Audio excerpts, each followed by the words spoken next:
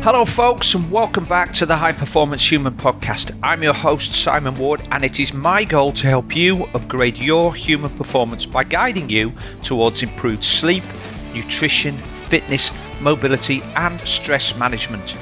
If you can work on just one of those, you'll be on the pathway to living longer, living healthier, and of course improving your athletic performance. If you're interested in joining me on this journey, please check out my SWAT Inner Circle, where you can enjoy a 30-day trial period for just £1. Please email beth@thetriathloncoach.com or look for the link in the show notes. My guest today is Dr. James Risley, a consultant in emergency medicine at Worcestershire Royal Hospital. James and I have been working together now for almost 7 years, and it's been an interesting journey, which I hope that we can outline today. Initially, James came to me with, like many triathletes do, ambitious goals centered around Ironman and mostly focused on his training. In the intervening period, we've worked together to adjust his approach to one which focuses on achieving a better lifestyle balance and optimizing human performance. As you'll hear, James's life is no different to many of you listening here today. It's filled with daily challenges from many different quarters, and the goal has been to find a sweet spot for James to exist within. It's not been a linear journey. He's concentrated on the long-term goals rather than the short-term gains, and he's been very successful. And it's exactly what I can hope we can articulate in the conversation. Some of the topics we cover include how using the Oura Ring has helped James to understand sleep requirements and how life stresses influence overall recovery. Finding a sustainable approach to everything: love, work, nutrition and training. Learning to ignore the outcome and trust the process. Why getting to the start line is the big win. The real benefits of studying for an MBA. Lessons from working on the front line during COVID, such as adapting expectations, stress management and thinking clearly under pressure. Daily habits and rituals that James follows. And finally, being the best you can be every day. So, without further ado, let's crack on with today's guest. Welcome to the show, James Risley. Hello, Wardy. Thank you for having me. Yeah, it's a pleasure, mate. It's taken us a while of working together to get to this point, hasn't it? It has, yeah. Yeah, no, it has. And it's only taken you, 250-odd podcasts to get finally down to me, but I'll take that. 194 or both. It might be yours, might be number 200 when it comes out. Yeah, no, it's no. Thanks for asking us on. It's be interesting how this goes, really, because I'm not traditionally overly comfortable about talking about myself to a degree, but yeah, no. Hopefully, we've got something to share, which will be interesting for people listening. Well, I think you have. I mean, you've seen my evolution into this high performance human setting, and I know we've talked about this in conversations. And I think some people think, well, to be a high-performance human, I'll have to be a high-performance athlete. I'll have to be performing at the top level. I need to be a CEO of a large company or, earning a lot of money as an entrepreneur or something. But anybody can be a high-performance human. I don't mean that in a disrespectful way, but, any of us can aspire to be a human performing at the highest level that we can, regardless of what we do, whether it is a teacher, whether it is somebody running their own business, however big or small it is, whether that's somebody who is in a position of employment and seeking to make triathlon their main hobby. We can all get more out of our lives, and that's what the whole high performance human concept is about. And so, in the time that we've worked together, I've seen you go through some evolutions of your own lifestyle. You've made several progressions in your job. You've sort of changed tack a little bit in your sporting ambitions. And yet you still managed to hold down a very responsible job, which we'll talk about in a moment. And that job has been a lot more stressful for you and your NHS colleagues in the last 14 months or so. So we'll come on to that. So let's start by sharing. How long have we been working together, do you think? It must be over 10 years? Well, actually, I think it was it's probably 2014. Oh, okay. Not that long. So, yeah, because I think I did my first Ironman in Bolton in 2013, and then we started working after that when I realised I almost died, and I thought I probably need a bit of help if I'm going to keep doing this. Okay. Well, you're still alive, so I must know something. Yeah, clinging on. Okay, so coming up to 7 years then. Yeah. And let's talk about what you do for a living. So you're part of the NHS. So explain a little bit more about what you're doing in there. Yeah, so a consultant in emergency medicine, currently working out kind of West Midlands, Worcestershire. And I've kind of moved into the medical management and leadership roles of being a clinical director for some other services, so gastroenterology, endocrine, and frailty.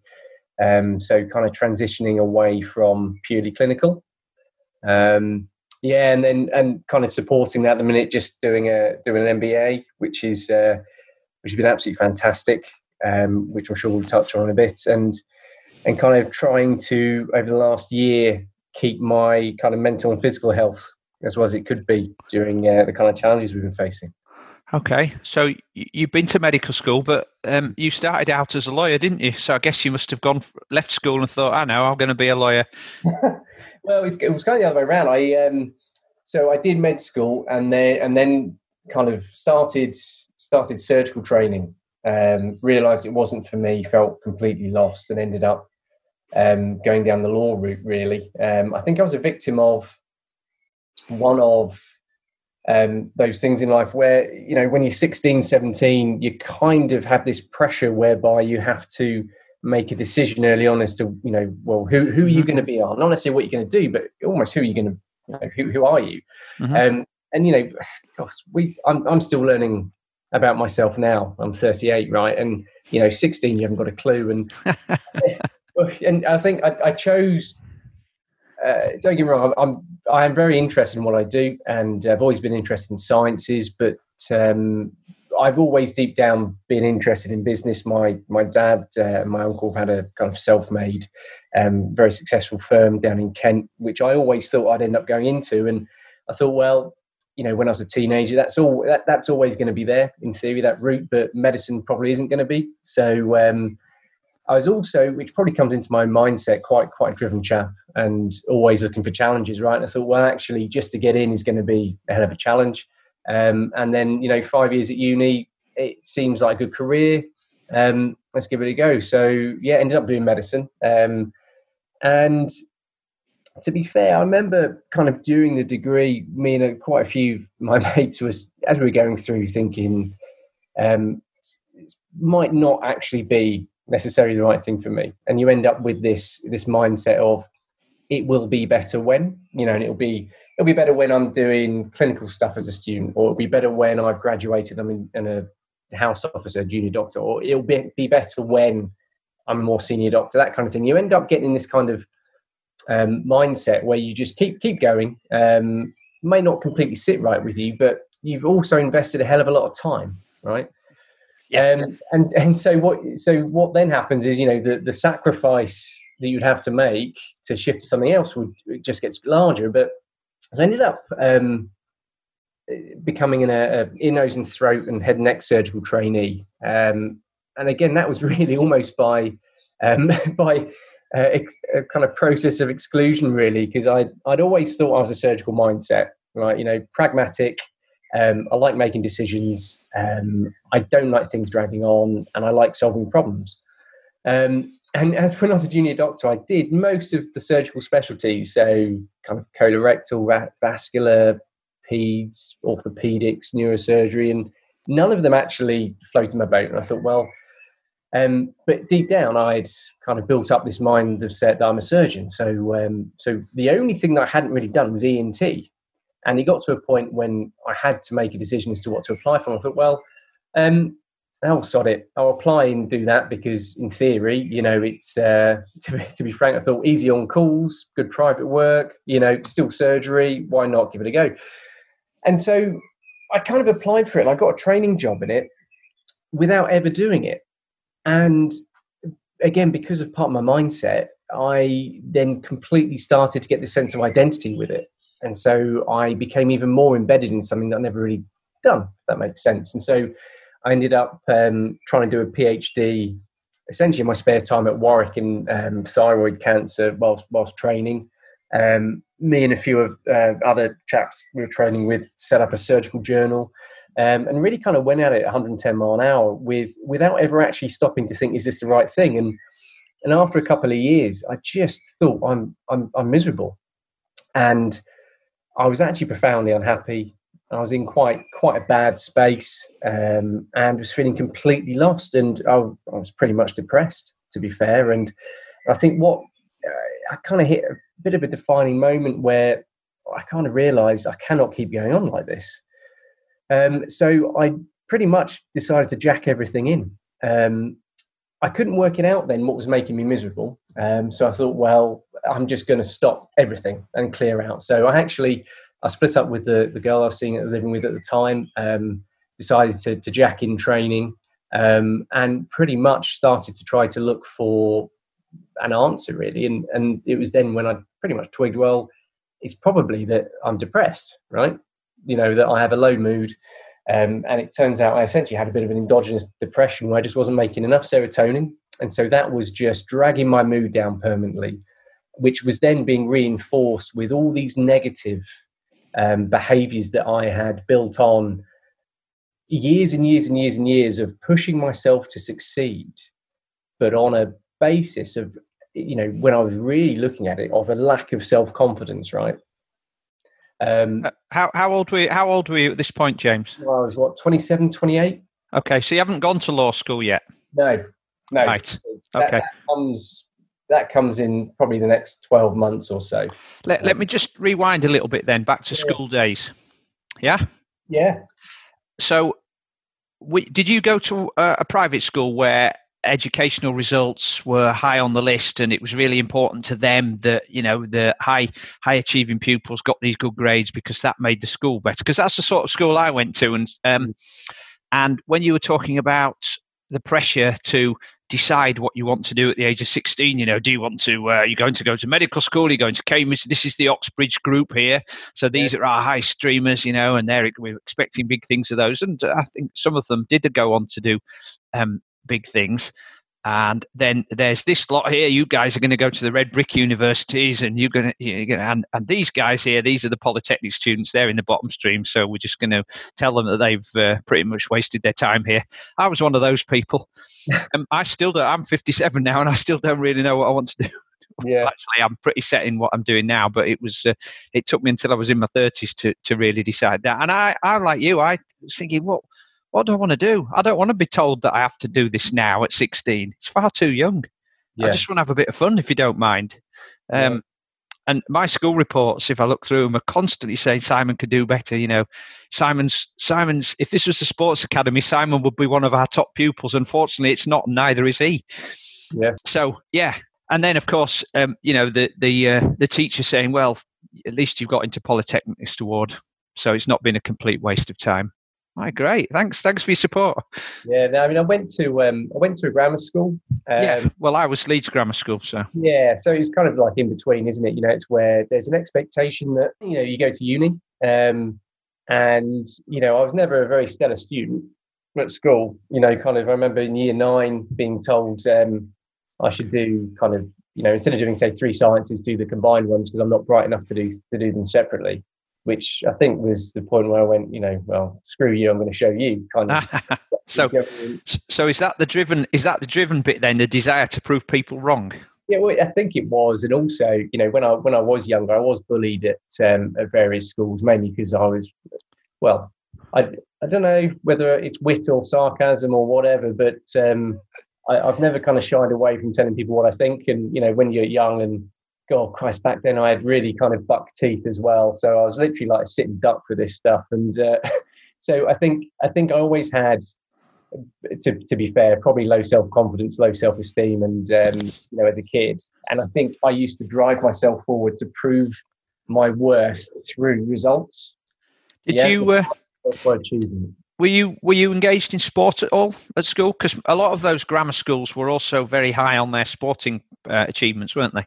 Yeah, so I used to be quite good at football, to be fair. So I was pretty useful at football, and I was at the Cheltenham Athletic School of Excellence when I was kind of 15, 16, and that was kind of, I think I was the year behind I don't know if you remember kind of Scott Parker, Jermaine Defoe, Well, Scott Parker, what's he's the Fulham manager now? Yeah. Lee Bowyer, would he have been at Charlton then? He was. And he came to Leeds and famously disgraced himself in the whole Woodgate affair.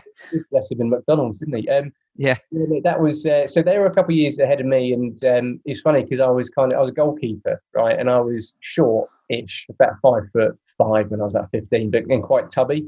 And I think the thought was, I'm pretty useful, but surely I'm going to kind of go upwards and thin out, and I didn't. I just stayed the same, and I'm 5'9", and that's never going to be a Premier goalkeeper, right? So not unless you've got springs in your feet.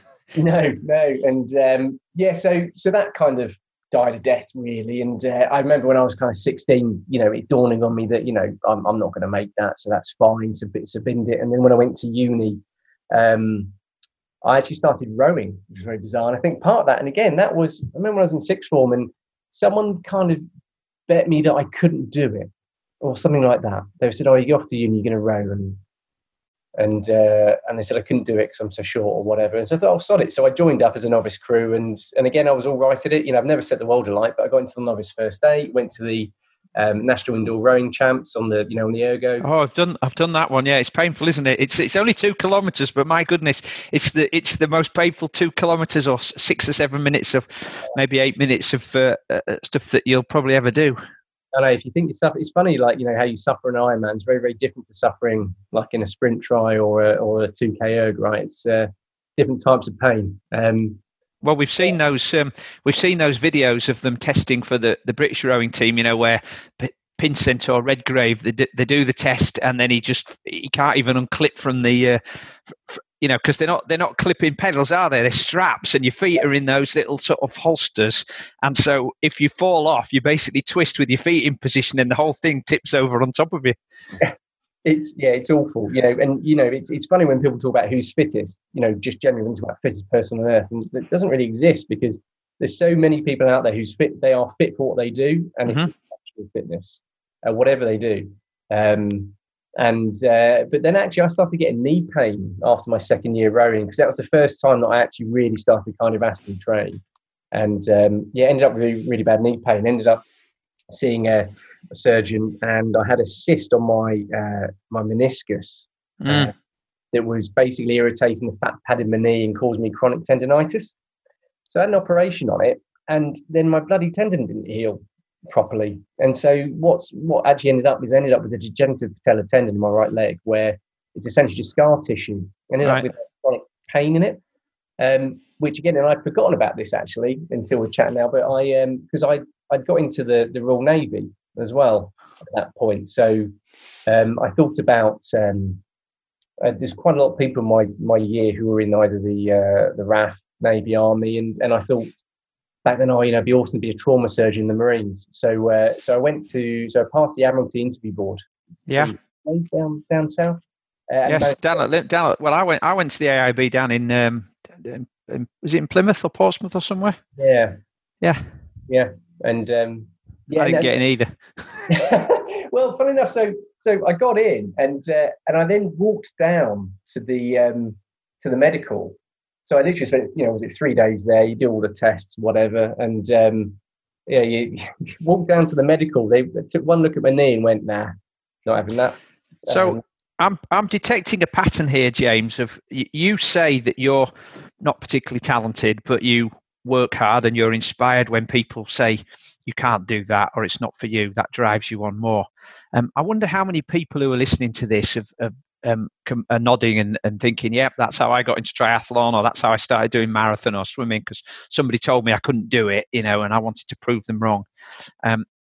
Because that, there's this whole thing about coaches. There are some people that you call them out and you really tell them not working hard enough, because you know that those people are going to want to show you that they can. And then there are other people who the coach knows, I need to put my arm on this guy's shoulder and sort of say, come on, you can do this. So, do you think that those teachers and people knew that was your personality and knew that would spur you on to greater things? I don't, to be honest. And I think that was probably part of what drove me, was this kind of thought of, well, no one really gets me.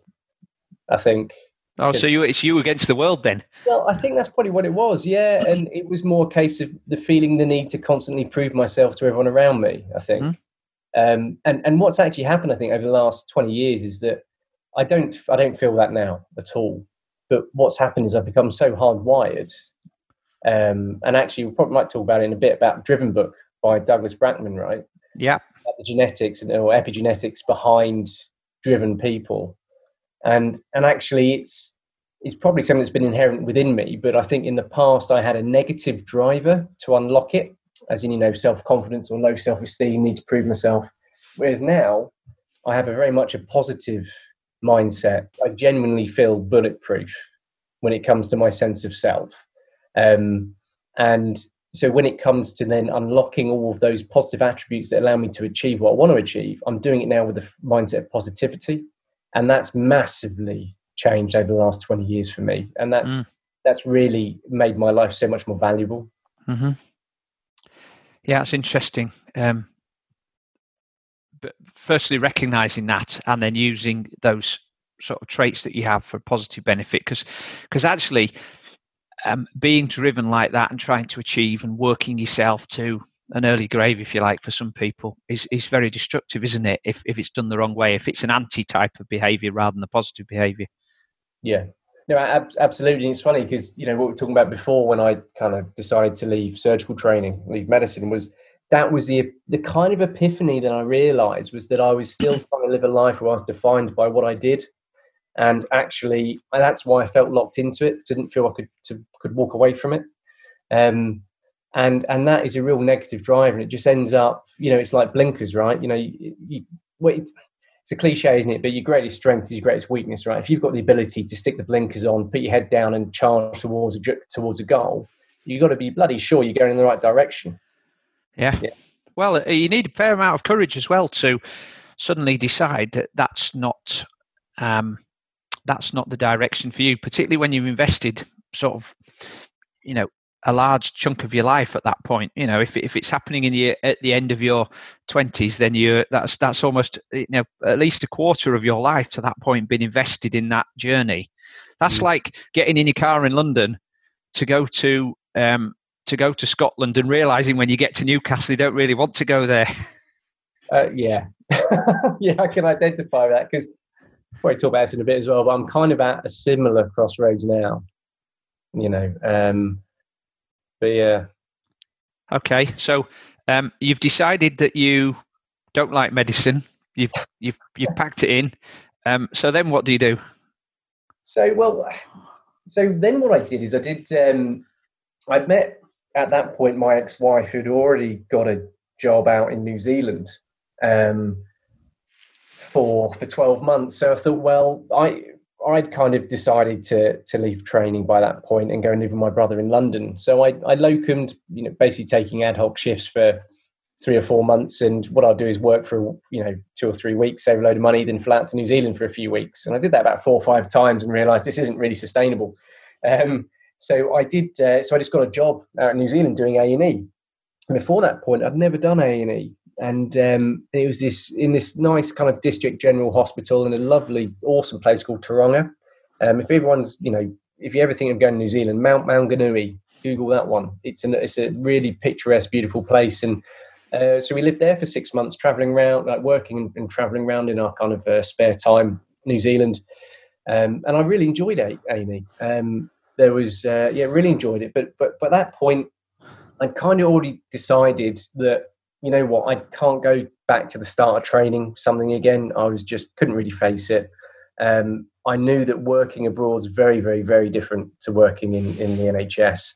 And I already decided to look at law. And so I did the graduate diploma in law, that kind of law conversion degree. So I'd already applied for that for when we came back from New Zealand. But it was really New Zealand, to be fair, that unlocked this part of my life of endurance, because when I had been rowing and I was getting all this knee pain, had the operation and whatnot, I couldn't run. So I didn't actually run for about 3 or 4 years, right? Mm-hmm. So a lot of my exercise was in the gym. So I just used to do weights and was in reasonably good shape back then. But it was actually when I was in New Zealand, you're in this cultural environment where everybody is doing stuff. Yeah. Right? You go to work, you look at the car park, every bugger's got a bike, a surfboard, a kayak on the back of their car. Mm. They are immediately 4 or 5 o'clock comes, they're down the beach. Yeah. Or first thing in the morning, they're out having a surf. And it's this mindset, you know, people would go, you know, it was normal for people to do a half Ironman on the weekends off. Like it wasn't a big thing, you know, because it's just this mindset out there. So, and that kind of coincided with, we went on this holiday to Port Douglas, I think it's in Australia. And I went for a run on the beach and I was barefoot. And it was funny because I didn't get any knee pain. I know we've spoken about this in the past, but it was this whole thing of, I thought, well, hang on, I'm running, what's changed? Because I'm not got no pain in my knee, but I'm running. And it was because I'd shifted to barefoot running and my heel strike didn't exist anymore. Okay, yeah. And so that then basically, it was around the similar time where I read an article on barefoot running and I thought, well, I'll give this a go. And I bought a pair of those Vibram 5 fingers. Mm-hmm. Yeah, and I just started running. I think I, started off 500 meters around the block, and then built up. And I did a half marathon out there in them. And then a load of the docs were doing a sprint triathlon, and so I thought, oh bloody hell, well I'll do that as well. And so I did my first sprint triathlon out there. And funny enough, I did my first open water swim there. So this will make you chuckle. So it was a kilometre, right? And I remember I had no idea what I was doing. It took me 42 minutes, right, to do a kilometre. And I think I came out almost last. And I remember the announcer going, and here comes James Risley. He's coming out as if he's won the bloody thing. Because I was literally coming out with my arms up like, I can't believe I've done this. And first victory of the day. Finished the swim. Exactly. I didn't die. And I would have loved to have seen my little, if you had the Garmin on, what I'd actually swum. Because it must have been all over the place. But let me just interrupt you there, though, James, because in some ways, when we do our first triathlons, because we don't have much expectation, getting to the end of each stage is almost like a mini victory.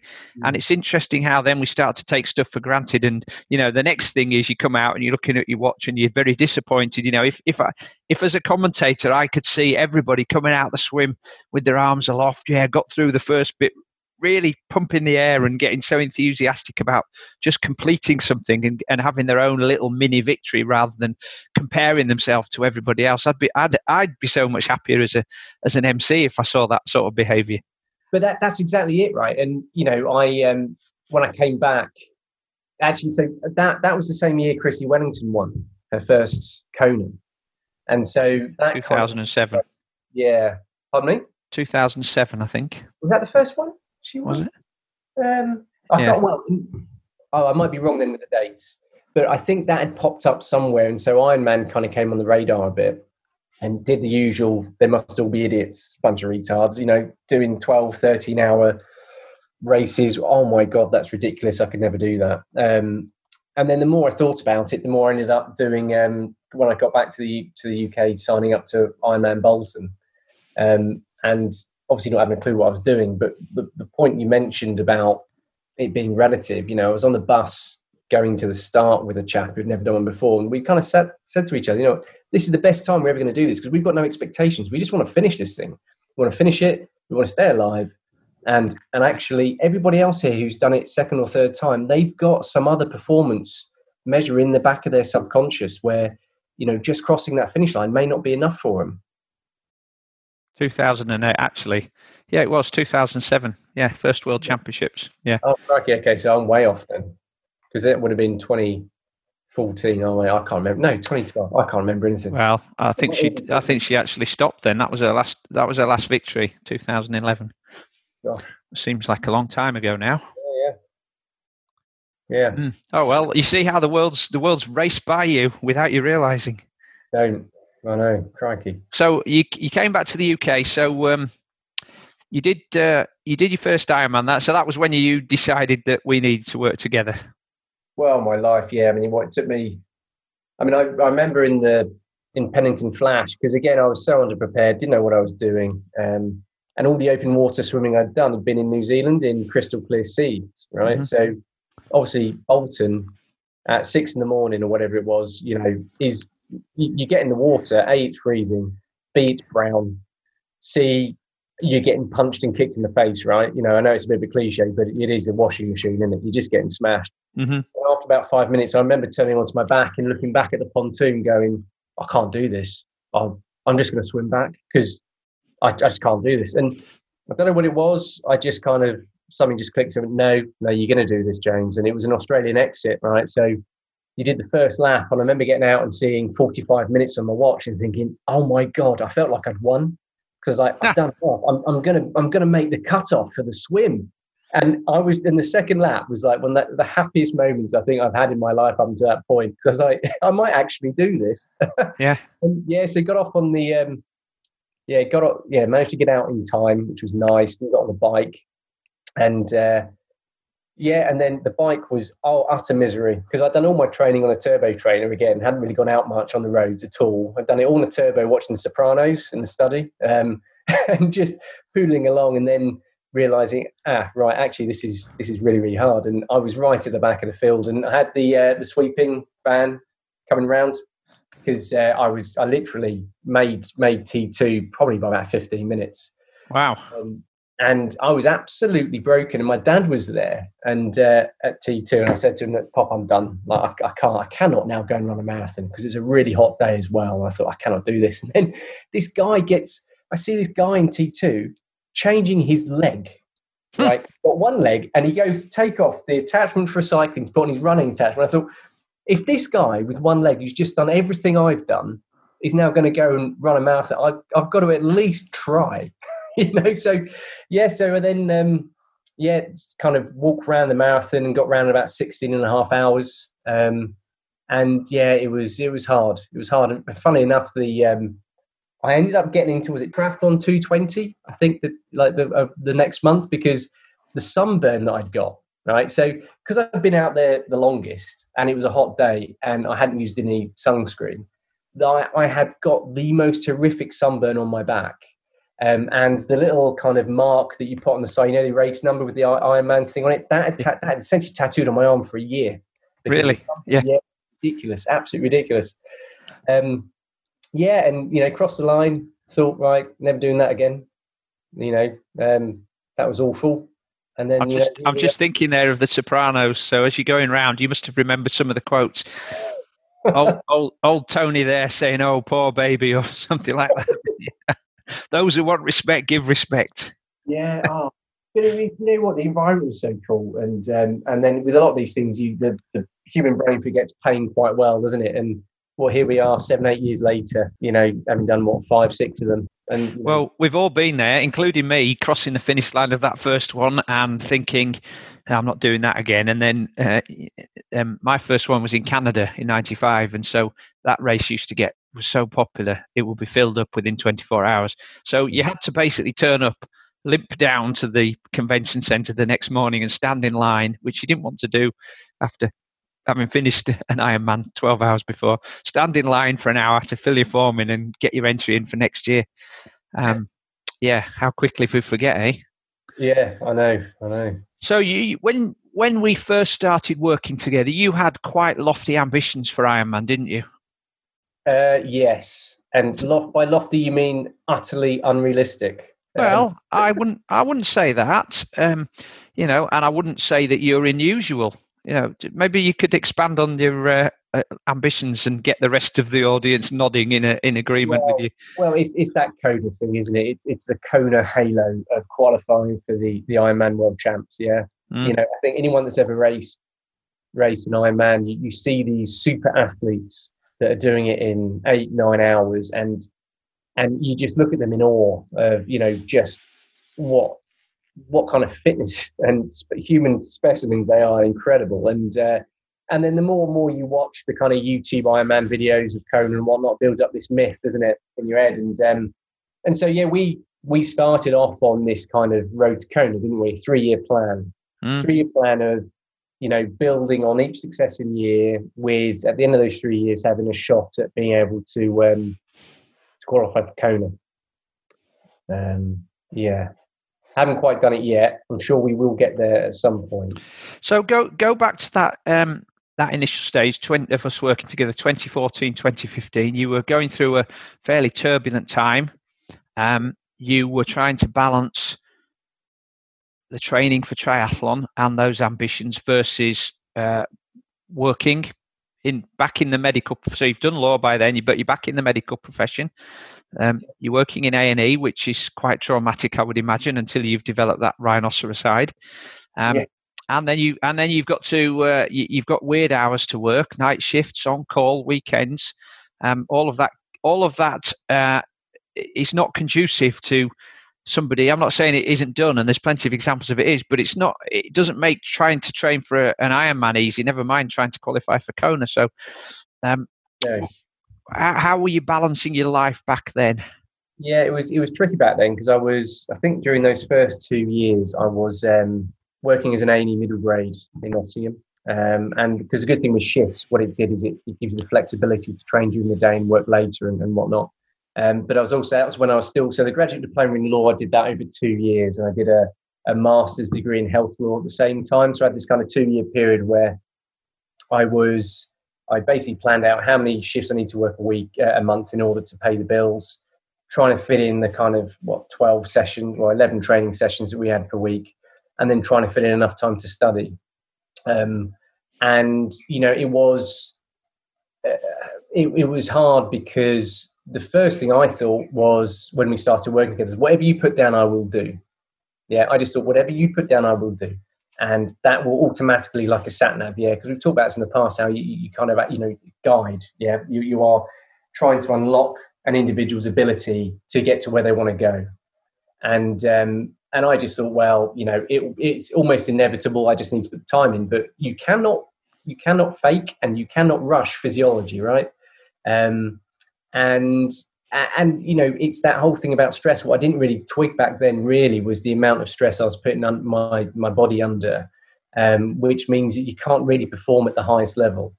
Once you've got so many competing plates that are spinning, you can't really focus everything on, to get the best out of each individual element of your life. Mm-hmm. And it's probably at the end of those 3 years where I kind of ended up going through a divorce as well, which was really, really unexpected. And that we ended up stopping working together, I think, for about a year, didn't we? Because I just had too much going on, really. I had too much life stress, financial stress, and all that kind of stuff that I just basically stopped. But kind of that's where all the skills that we'd worked on together up until that point enabled me to get through that, right? So it's having the self-awareness of, how much stress can anyone take? Because the point is human beings will break. Yeah. Machines break, right? And we are nowhere near as robust as a machine. And the point is not to get to that point. The point is, how can you get the best out of all of the strengths and positive attributes that you've got as a human being to enable you to live the life you want to live in a balanced and sustainable way? And the way I'd approached it, that before we'd really started working together and doing the first part of when we were coaching together, was head down, smash on, it'll be fine. But that's not a sustainable way of doing things, right? And so often you'll hear about people that, I did an Ironman on 6 hours a week, or whatever.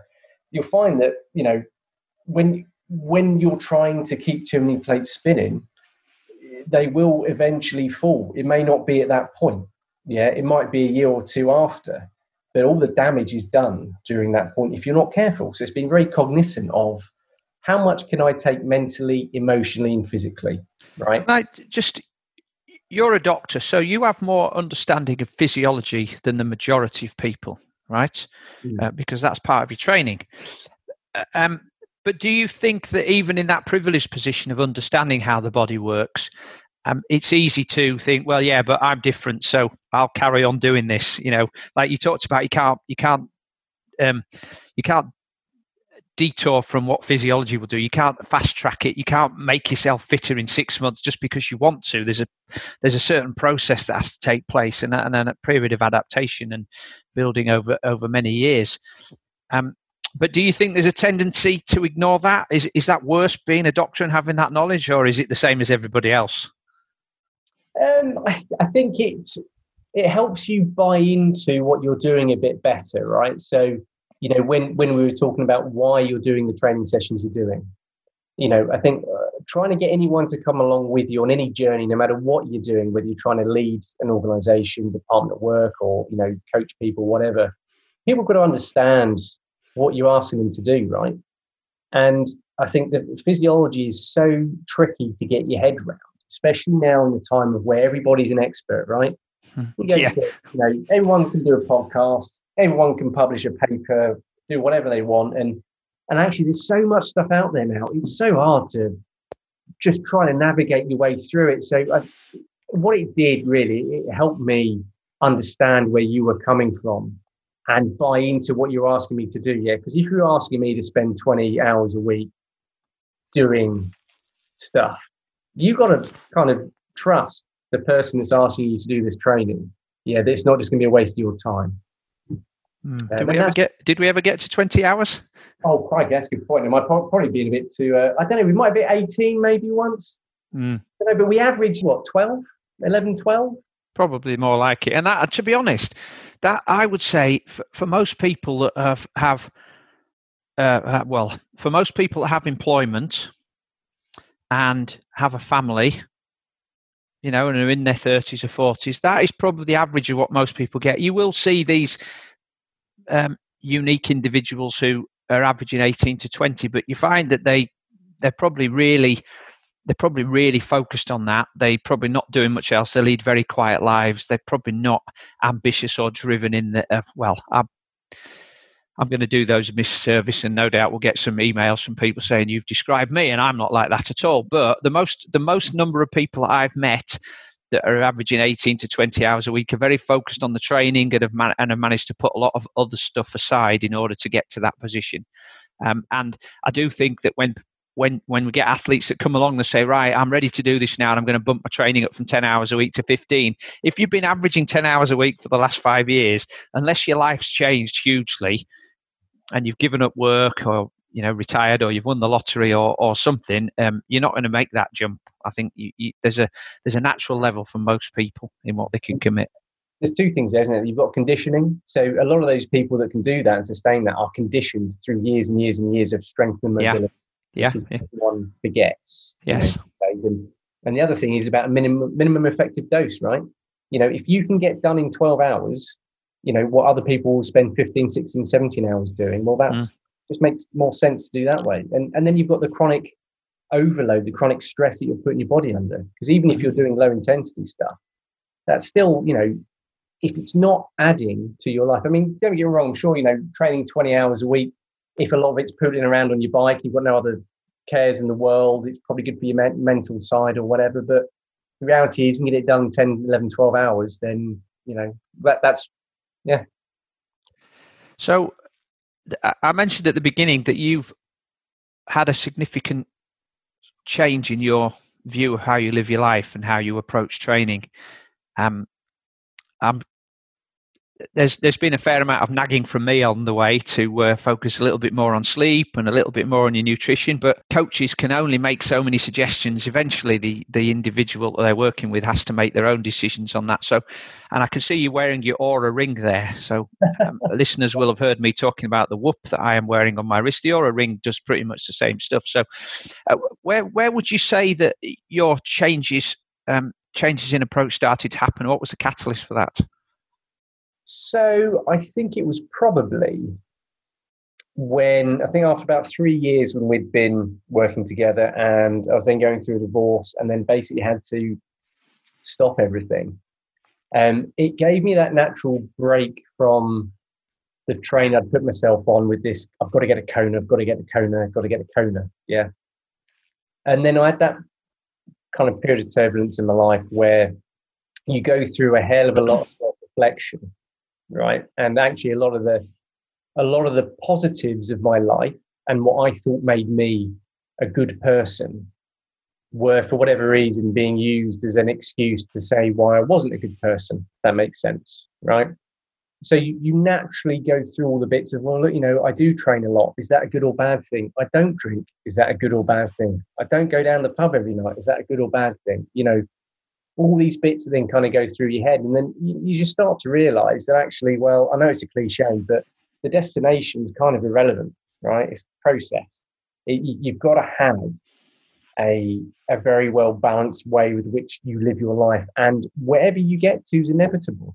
Yeah, almost, because if you concentrate on the basics, you know what do you love doing? If you love the process, you will succeed, right? Because it doesn't become a chore. It doesn't become difficult to do to motivate yourself. If you love what you're doing. And so that was one thing of just going, well, actually, do I really, really like swimming, running and biking? I was like, well, yeah, actually, I do. I do actually love it, and actually, does it matter if I get to Kona? No, it doesn't, because I love doing the training, right? But that then also, when you then take that performance pressure away from yourself, you then realize, well, actually, when you take that kind of psychological limiter off of you, of I've got to keep going and going and going and going, because if I'm not training all the time, I'm not going to be able to get that fit. You then realize, well, actually, I've missed all the basics here, right? Because if you don't eat properly, you don't sleep, you don't recover, and you're not resting, you're not going to have any foundation on which to build and move forward. So, and also then when I had that period where I couldn't train because of time, essentially, because I did about 1.5 years of nights, I think, solid night shifts, just to keep going. And and you think all you can do is concentrate on sleep and eating. And I remember us talking about sleep with was it Nick Littlehouse, yeah, about cycles of sleep and how to best, especially when you're doing shift work, working nights or whatever, how do you keep healthy when you're doing that kind of work? And that's when it all started to come together. A few books that read, Sleep, The Chimp Paradox, recently read Driven, all those little bits. And you start to, your mind settles a little bit. You get a bit of time, a bit of clarity. You've taken pressure off yourself. You get a bit of time to think. And then all the things that people have been telling you, like you actually not just know it, but you believe it, right? Because it's the same thing, right? You can tell someone, they can nod their head and kind of go, yeah, you're right. But unless they believe it, yeah, and I think there's a distinction between the two, and that just takes time, right? You've mentioned that book, Driven. We also talked about you being driven anyway, so I guess when you saw a book called Driven, you thought, I have to read this one then. Tell us about some of the things you learned from reading that. I think one of it is that, and this is kind of what Steve Peters goes on in Chimp Paradox. It's okay to be as you are.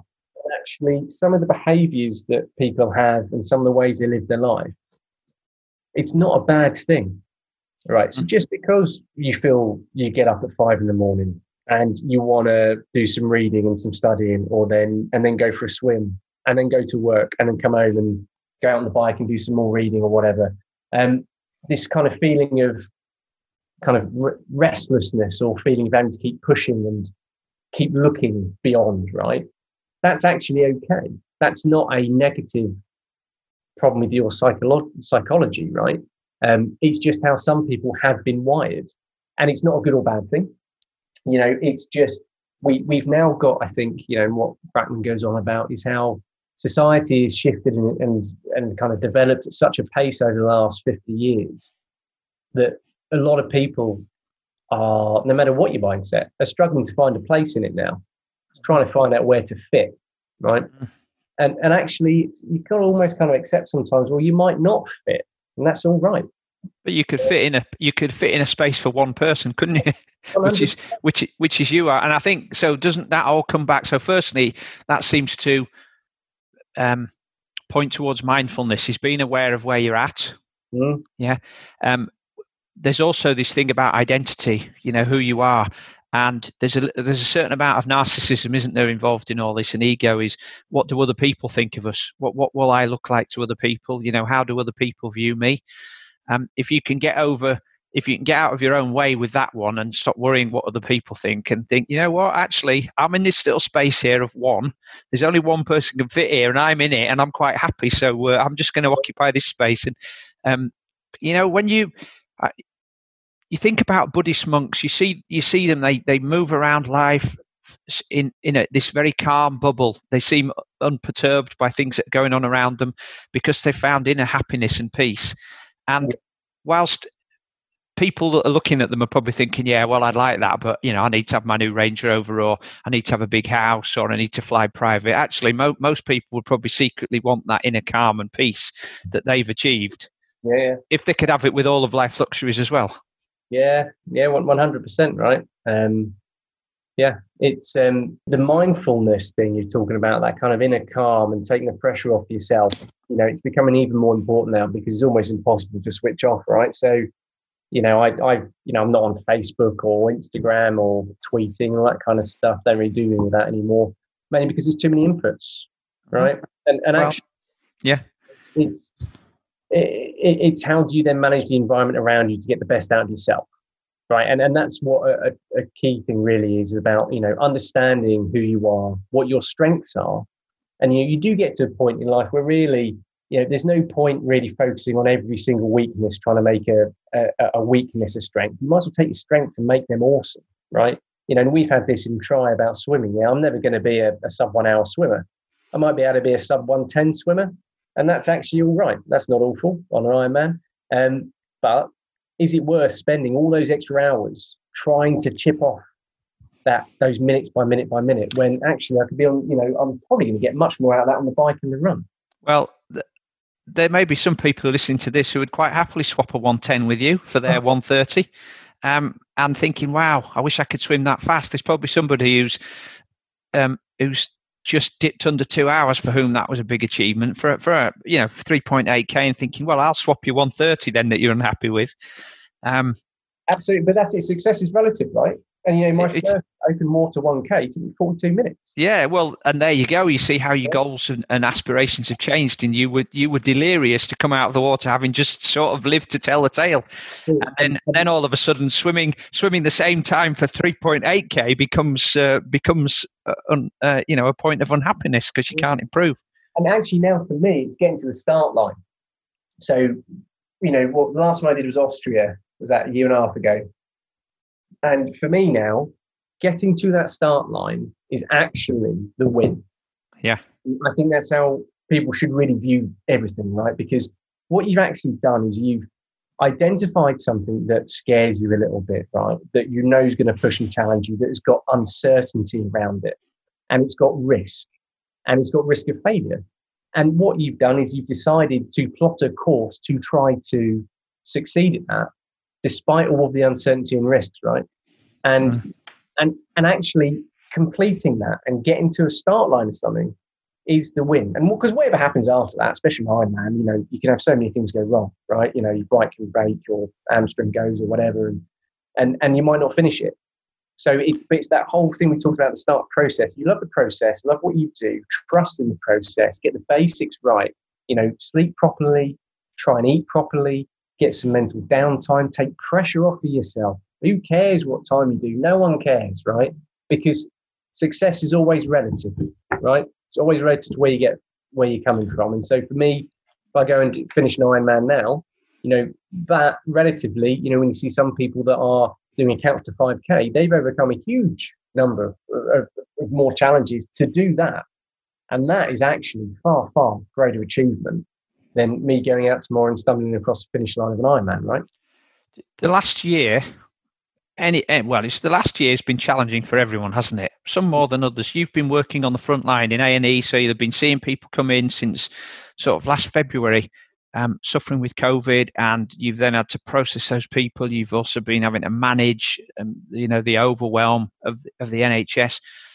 Tell us what that's been like, and how you've had to readjust some of the other things you do in your life in order to make some space for the additional stress that you've had to deal with pretty much non-stop.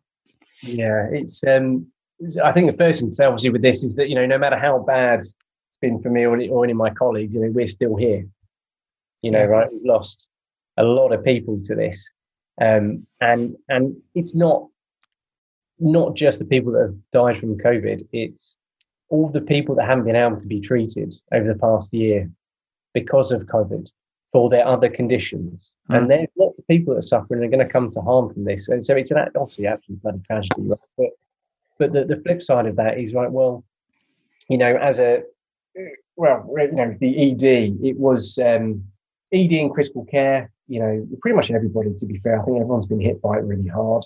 What the biggest thing for me that really hit home was this concept of stress doing it, right? Because I think a lot of people see stress as a kind of a psychological element, right? You can't cope mentally with something, you feel overwhelmed in your head. And actually that's not, to my mind, anymore what stress is. Stress is a physiological response to your body feeling overwhelmed and under fire, right? And actually it's what happens as a result of that, yeah? So you put yourself in an environment, mentally you can feel in control, right? But you can be, and this applies to firemen, policemen, people, that are in environments where there's everything is on fire or there's chaos around you. Mentally you feel in control, but your body is reacting to this perception of threat. So naturally your heart rate's going to go up slightly. So you're in a fight or flight situation, so you're producing cortisol and adrenaline 24/7 almost, aren't you? Absolutely. So your cortisol's up, your adrenaline's up, and actually, so what happened? It's a physiological response on you, right? Because it's because what we did is one thing you said to me as well. Actually, to be fair, James, you living your healthy life, or as healthy as you can be, and keeping in the best shape you can, has enabled you to get to this point where really now you are hopefully able to withstand the stresses that's going to come, right? So we're able, we wound back training, focus more on sleep, on food. And trying to keep the basics right. And again, taking that added pressure off of not having to worry about training for an event or anything like that. Just keep active, keep healthy, eat, drink, sleep properly. But when you're at work, the main thing really, because what I've struggled with really has always been, to be fair, diet and stress eating and whatnot. And one thing with COVID was that people just donated loads and loads of food to the NHS all the time. So you're going up to work and there's just chocolate, sweets everywhere, and you end up, 10, 11 at night just eating rubbish, but it gives you that short burst of serotonin, right? So that kind of stress response to eating that then actually makes you feel worse. But the big challenge really with COVID was managing those around you and the stress and anxiety of your colleagues and the people that you're trying to lead through this crisis, because there's been a huge amount of uncertainty throughout the start. Yeah. So, by and large, the NHS did a good job, right? But, there was no plan for this really, I think we've got to be, without wanting to get too political, whatever, there should have been a plan for a pandemic, and there wasn't really. So I had a conversation with somebody who's in the police force the other day, and she was articulating the same level of stress that you are, saying that, they're trying to keep the peace, they're trying to carry out the government's wishes. They're in between a rock and a hard place, and they're getting flack from all quarters, and everybody seems to want to hate them. The politicians say they're not doing a good enough job. The public say they're not doing a good job. So she feels like they're under fire, and that creates its own stress, as well as the stress of doing the job. It's the stress that you get from the external sources as well. And it seems sometimes that that's the same for the NHS, because you and your colleagues have been working 24/7 to fight fire here, fight this coronavirus, and it's still going on, isn't it? And yet it seems at times that some members of the public are appreciative of that. And, we all stood outside our houses for 10 weeks and clapped. And I guess some people did that because everybody was doing it. And some people did that because it was genuinely heartfelt. But there's also been a lot of criticism, and that must hit home pretty hard for you and your colleagues as well. Yeah, and I think it's going to build probably now over the next 12, 18 months, right? Because we're very much in this mindset of, right, we're going to get back to normal. So expectations have shifted, and the first wave was very much a wartime mentality. Yeah, everyone's in this together. We're all happy to make the sacrifices we need to make in order to get through this. And then second wave, which we probably saw with all the lockdowns, it was people were getting fatigued with it, right? And now we're getting to a point where the expectation is everyone's going to start having their elective operations, their appointments back. They want all this kind of stuff, but which I get completely, and it's the right thing to do. But the staff are knackered, right? They are exhausted, and we're going to have to play catch up for a year's worth of work plus everything else that would be expected to be coming in. And Well, I saw today the BBC headline: 4.7 million people are behind on their operations, the worst since. So now, it's the NHS's fault, obviously. Yeah, this is the thing. It's going to be about expectation management, right? Because, and this is what we're doing this whole thing with all the uncertainty around not having enough PPE, which we did have, but there was all that uncertainty. Internal processes, how to keep the staff safe at work was an absolute nightmare. How to not give people in the hospital, other patients who don't have COVID, how do you not accidentally give them COVID? Yeah, so loads and loads of complicated issues have been going on, and lots of people getting criticised left, right, and centre. Lots of people trying their best.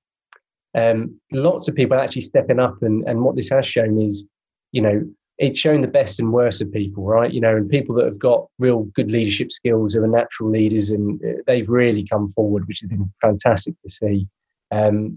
And it has brought a lot of us together in the service. But I think going forward is going to be really tricky. And I think all we want is a bit of a breather. I don't think that's going to be doable, really. So basically, I think we're just going to have to hope that we get, a little bit of the media can just chill out a little bit. It'd be nice. So let's go back to your Oura Ring. You've been wearing that now for what, a couple of years? About a year or so. What did you notice during all of that time with that additional stress that we've just talked about? What did you notice in terms of your HRV, your sleep? Did you notice that there were significant changes in amount of time you were spending in deep sleep or in REM sleep? Did you notice that you had more disturbances because you were waking up? Anything significant that you noticed that you could attribute just to the strange circumstances we've been living through? Yeah, so the Oura Ring's been great in a way, because I got it specifically for the sleep element of it, because that is one of the most sensitive indicators, isn't it, as to stress, your physiological stress, right, and your HRV. And actually, what I noticed is actually all of the things essentially almost stayed the same in regards to my physiological stress, insofar as I was training less, but the stress I was having at work was higher, or it felt higher, right? So the two kind of evened out. So the effects on my body was the same as if we'd been training full time, right? Right. My sleep, what was interesting was it didn't get too badly affected, to be fair, at the start, but what I found was I started working later shifts because we had to change the patterns we work. So that in itself then led into the fact that my sleep pattern was getting quite disordered. So even though you try to do your best to try and keep things as organised with your sleep as you can, sometimes if you're getting home at midnight, you're still going to start waking up early anyway. So I wasn't getting that kind of restful state of sleep, but I think the good thing from it is because we're taking a common sense approach as to how to get through this with training wise, I wasn't stressing my body too much. So my likelihood of getting ill, because that was the whole thing, wasn't it? It's how to keep well and healthy during this. And that's quite an interesting lesson, isn't it? Is that you I often talk about stress bucket, and you can, stress comes from all sorts of points, and we've really got two types of stress. We've got the positive stress, the fight or flight, some of which is a good thing, but too much is not. And then we've got the rest and digest, which is the sort of, so you've got sympathetic, which is fight or flight, and then you've got parasympathetic, which is rest and digest. You need to balance those out. Yes, if you go for an easy run and you take your headphones off and you're engaged with the environment around you, that could be meditative, but it's still a stress. So there might be sort of balancing out of that exercise. But if you do too much training, that's another addition to your stress bucket. If you tried to carry on doing, like most people, if you try to carry on doing all of that training and you have the added stress, eventually the bucket overflows, and of course then you get a flood, and of course that we know how damaging that is. So we don't want that. So in order to stop the bucket overflowing, you've got to turn off the tap somewhere. So you turn down the exercise tap so that the other tap can carry on filling, and that's how you manage to maintain the balance, by having a sort of a sensible dialed back approach to exercise. But that also comes back into now being a believer in the process of how you live your life, as in living a healthy life, which, this kind of, when you described at the start, what is a high performance human? Well, I think it's just someone that tries their best every day, literally just try to be the best you can be and try to look after yourself and those around you so that you can get the best out of life, and I think that's pretty much the kind of baseline ethos of it, isn't it? But the way you do that, you need to be able to, as you say, look after yourself, get the mental downtime, eat properly, drink properly, all that kind of stuff. And it's the training and the exercise and the crossing the finish lines, that's the icing on the cake. Yeah. Mm-hmm. Yeah, it is, and it's part of the journey, isn't it? It's the fun of going and doing that with other people, about reaching the summit. It's when you're Jan Frodeno or Daniela Ryf and you're top of the pile, you're always stressing about who's coming up behind you. If you finish in 10 hours, you're always trying to get under 9 hours. If you finish in 12 hours, you're trying to get to 10. There's always something more, and at some point you have to draw a line, don't you, and say, no, actually, I've got to stop chasing these things and try to improve the process. I'm reading a book at the moment called The Long Win, and it's about an Olympic rower, Kath Bishop, who felt that the whole process of just the winning mentality, like you've got people who win, get selected, and then everybody else is a loser.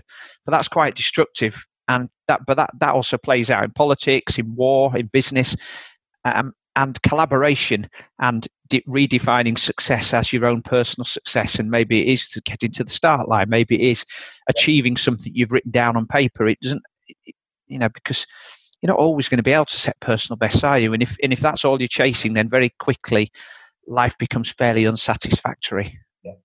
And that leads to a great deal of unhappiness. And that comes back to, I think, over our time, I've flipped it around from using a negative driver to unlock the driven aspects of my personality, right? To, kind of achieve stuff, right?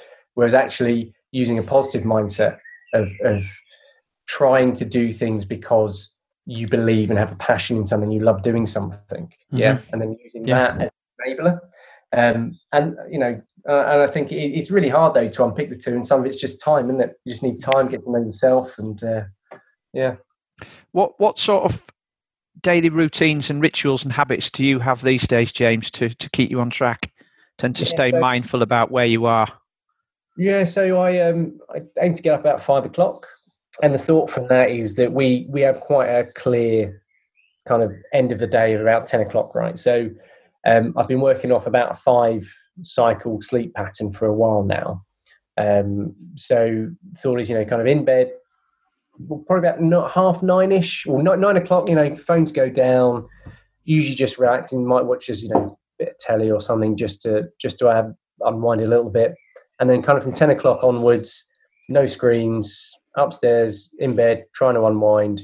And then a plan of 4 cycles up around 5-ish, and then, have half an hour to an hour in the morning where, you just kind of, you get up, have a drink, sit down, do some mobility. So I'll do mobility at that point, and that's my kind of moment of peace. Yeah, your kind of quiet time where you can kind of get that mindfulness element in. So everyone does it at different points, I guess, during the day. But for me, that's quite a nice point to get a bit of calm. No one's around, no one's going to bother you, and do strength and mobility. Well, just mobility stuff. Bit of mindfulness, then have a coffee, and then usually it's a bit of an MBA work for an hour or so. And then probably, depending on what time shift I'm doing, about 7 o'clock, we'll then do a session. So, run, bike, or go for a swim. And then usually, work 9-ish.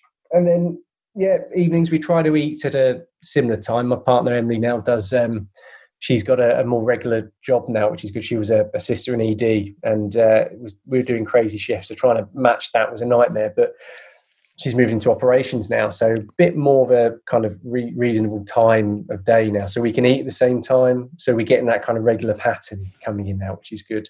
And again, it's just that consistency and stability that then gives you the basis upon which to build. So if we're now looking at the next 12 or 24 months of what we'd like to do, exercise-wise or event-wise or whatever, you've got that, you've had that bit of rest, you're getting the basics right. Everything lined up from on which to build. And what about your sweet spot for training? Have you found a certain number of weekly hours that work best for you? I think, I used to really like when we would do I mean, swimming, I've never really loved swimming. So, 3 1-hour sessions a week's always been a nice balance for us, rather than doing the real kind of long distance stuff. And then, what we used to do, what kind of one hit session, essentially, or the old school Tabata sessions on the bike. And then there's kind of aerobic threshold stuff where you get up to like an hour and a half where you're doing your 2 or 3 20-minute sessions at threshold. Mm-hmm. And then maybe one long bike with a club at the weekend, because that, again, it's good to do social stuff, because a lot of the training that we tend to do is, in the garage on your own, isn't it? And you kind of forget sometimes being out with others. It takes a bit of pressure off yourself. You're thinking a little bit less about what you're actually doing, and you can usually probably perform a bit better. And then running, similar thing, really.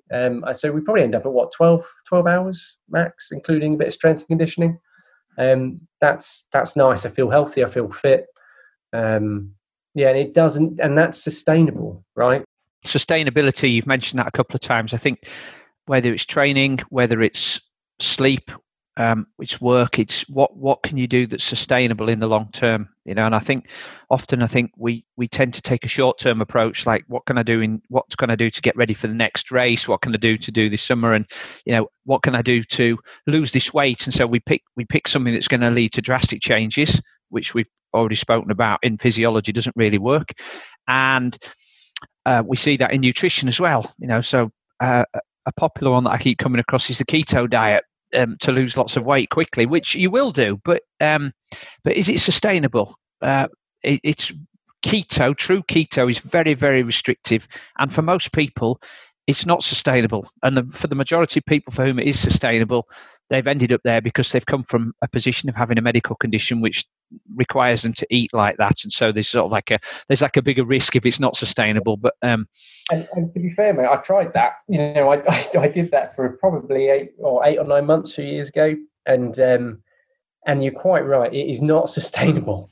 It's I did Ironman France, I think Ironman Nice, having gone kind of as close to ketotic as I could get, and I felt great. Funnily enough, so I felt great. I got really, really lean, but it's not sustainable. And the added stress it puts in your life because of the restrictions and limits it puts on, when you then add that into everything else you're trying to do, it's not worth it. And also, what we've gone through a number of times, is just do the basics. You don't need to do anything fancy, Same old thing, people think, well, I have to have a carbon fiber bike with carbon fiber wheels, and I've got to get these latest, I was at the pool this morning, and someone had those new goggles with the computer. Oh, the form goggles, yeah. Yeah. And it's great. Nice things are nice, crack on, good for you. But the reality is that ain't going to make you that much quicker than doing the basics, consistency, just turning up every day, Just turn up, get in the pool, get on that bike, put your shoes on. The rest of it is almost irrelevant because you've got to get out of the door in the first place, So set yourself up to be able to get out of the door, and then just keep committing and doing something consistently. And if you do the basics, same with diet, just it's the same. It always comes back to, doesn't it? Don't eat refined food. Try to minimize sugar. A little bit of alcohol's fine. A treat every now and again is okay. And just be sensible. But actually, that can, for some reason, people find that really hard to do, including me, right? Including me to a degree. I went for a first swim today in what felt like a year. And you're putting on your jammers, right? I'm like, oh crikey, these are a lot tighter than they were before. I think I've probably been on the cake a little bit too much, But it's that why people almost look for this revolutionary system in order to absolve themselves of responsibility for the simple stuff. That's what it feels like sometimes, Well, and it does, and of course, as coaches, it's easy to fall into the trap of thinking, well, if I make it more complicated, that makes me look good. And people will be more interested if I've got the latest secret. But when you get to, and those coaches who've been in the game for 15 or 20 years and have acquired knowledge to go with have acquired wisdom to go with their knowledge. So I heard somebody, I think it was Brian O'Driscoll, said, knowledge is knowing that a tomato is a fruit. Wisdom is knowing that you shouldn't put it in a fruit salad. Right? Yeah. Now, Somebody else told me that with an avocado as well. It doesn't matter which fruit you choose, but you've got to learn. And so that's where the wisdom comes from. And the wisdom that you learn from coaching for as long as I have is that actually simple is best. Yeah. And simple is sustainable. And but I think there's a lot of people that think that, well, if I'm just selling simple, and then the punters will wonder, well, why am I coming to you? Yeah. Well, if it's that simple, why do I need you? Well, one of the reasons we need a coach is for accountability. We have a chat every week, don't we, on a Friday? I think we both look forward to that chat. I have my coffee, I sit there, in the sun, and we chat away. We very rarely talk about training these days. We talk more about your life and what's happening there, because actually that has a huge impact on how your training and everything else is going to.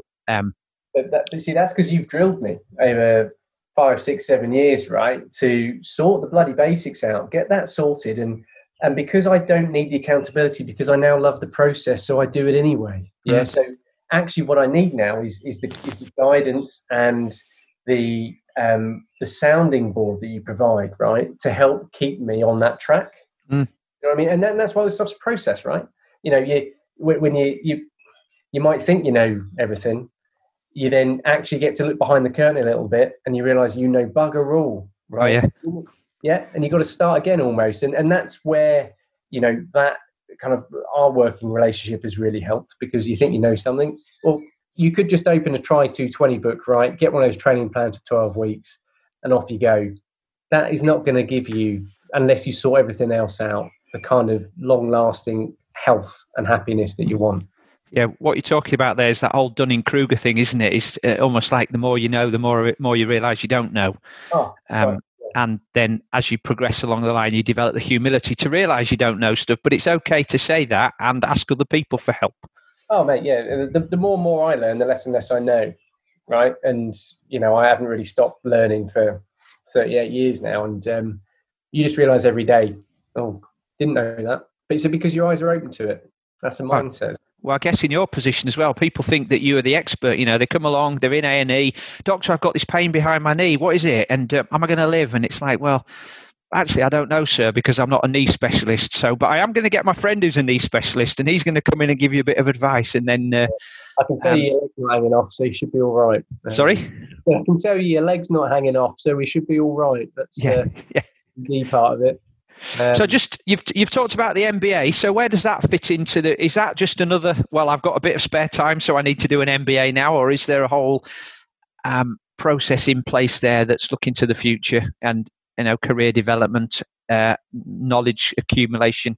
It's funny because a lot of people think differently about MBA. Something they're really valuable, something they're not, and I think you're kind of self-selecting by doing one to think they're valuable, right? But for me, it was, I felt as if I feel as if I can contribute a lot more to healthcare beyond purely seeing patients, right? I think I've got a lot of skill set and knowledge that I can add. And what I was thinking is, well, how can I bring everything that I've done together, and how can I kind of give myself not necessarily credibility, but the self-confidence to know that actually I've got a really quite well-rounded education now. And so I was thinking about doing an MBA for a long time. They're not cheap, and for a lot of the time I didn't have either the space in my life to do it, or I didn't have the money to do it. And I kind of, life started to settle down over the past kind of 24 months or so. And so I thought I'd scratch the itch, and somehow ended up at Cambridge, which, if you ever want to realise how much you do not know, try and get on a executive MBA Cambridge cohort, because good grief, I mean, the amount of people I'm surrounded by, they're incredible. And it is that whole thing of, the more and more, as I said, the more and more learn, less and less you know, right? But it's been, and I guess doing this chat today is trying to unpick that whole imposter syndrome, because no matter what you've got in your life and what you've achieved, you still see yourself as just, look, you know what, I work hard, reasonably bright, I just crack on, right? But it's trying to get that sense of value of yourself, right? But it's been fantastic, because although you learn about corporate finance, accounting, that kind of stuff, but so much about it is kind of understanding what makes people tick and how you lead people and organizations, right? And And so much of comes down to, well, if you can't understand yourself and what your strengths and weaknesses are, what your values are, and how to get the best out of yourself, you'll never get the best out of everyone else that's around you, right? So a lot of it has been a lot of kind of, self-reflection, trying to understand yourself properly, and then learning how to understand others to get the best out of them. A load of obviously work around that, but the great thing really about it's been the cohort that you learn from, because, and again, it's another bit of a cliche, but the MBA is really, you learn more from those around you than you do from the textbooks. Yeah, because you pick up textbooks and just learn and regurgitate. But there's people on my course that've done incredible things, and being able to bounce ideas off people. How do you have done this? How have you dealt with this problem? And just learning how people, what kind of lives they've lived. Yeah. And you do realize, not that I've ever thought I'm really special, but you do realize actually, a way to be humbled is to get out there and actually speak to people. Yeah. And so that's really what it's been a lot for me. And I'm hoping that it will hopefully kind of bring together the other bits I've done, medicine, law, a bit of business stuff into it, and combine that hopefully with the understanding a bit more what makes me tick, that I might see where the next stage of my career goes, because I'm a bit of a crossroads again. So yeah, interesting. You've done a lot in your 40 years, James, haven't you? Really? No, well, yeah. It's probably, well, yeah. It's funny because you said, "Oh, you don't look too bad, James." When we started this, but I thought, "Christ, I feel like I look bloody awful." Sometimes on these Zoom stuff, you kind of see your little box in the corner, and someone think, "Jesus Christ, I look like I've had a hard 40 years or 38 years or whatever." But yeah, no, it's good. And what you were saying at the start about, you don't have to be a chief exec or entrepreneur or anything like that to be a high performance human. It's like, I was in my mind, I was saying, what would be interesting to see in 5 years' time, replaying this and seeing where I've gone. You know what? It doesn't matter, because I just want to be happy. Yeah. Well, by then we'll have got towards 500 episodes, so you'll have to go way back into the archives to listen to. Maybe we can do the 500th episode as well as a recap of your last 5 years. Yeah, this might have been in double digits for downloads in 5 years then on this one. I don't think so. Hey, listen, it's been great catching up. It really has. I appreciate you spending some time with us today. I know it's your day off from work and the sun's shining, so you're probably itching to get outside and get a bit of vitamin D in there and everything else. So thank you for sharing your life with us, James. Wardy, thanks so much, mate. It's been a pleasure. Thank you. Thank you. Great. James Risley, thanks for being on the show. Thank you to James for joining me on today's High Performance Human podcast. You can find links to everything we chatted about in the show notes below. A reminder that if you're interested in being part of my SWAT Inner Circle, you can enjoy a 30-day trial period for just £1. Please email beth@thetriathloncoach.com or look for the link in the show notes below. So that's all for this week. We'll be back in 7 days' time with another great guest. But for now, stay healthy and stay focused on being a high-performance human in every aspect of your life.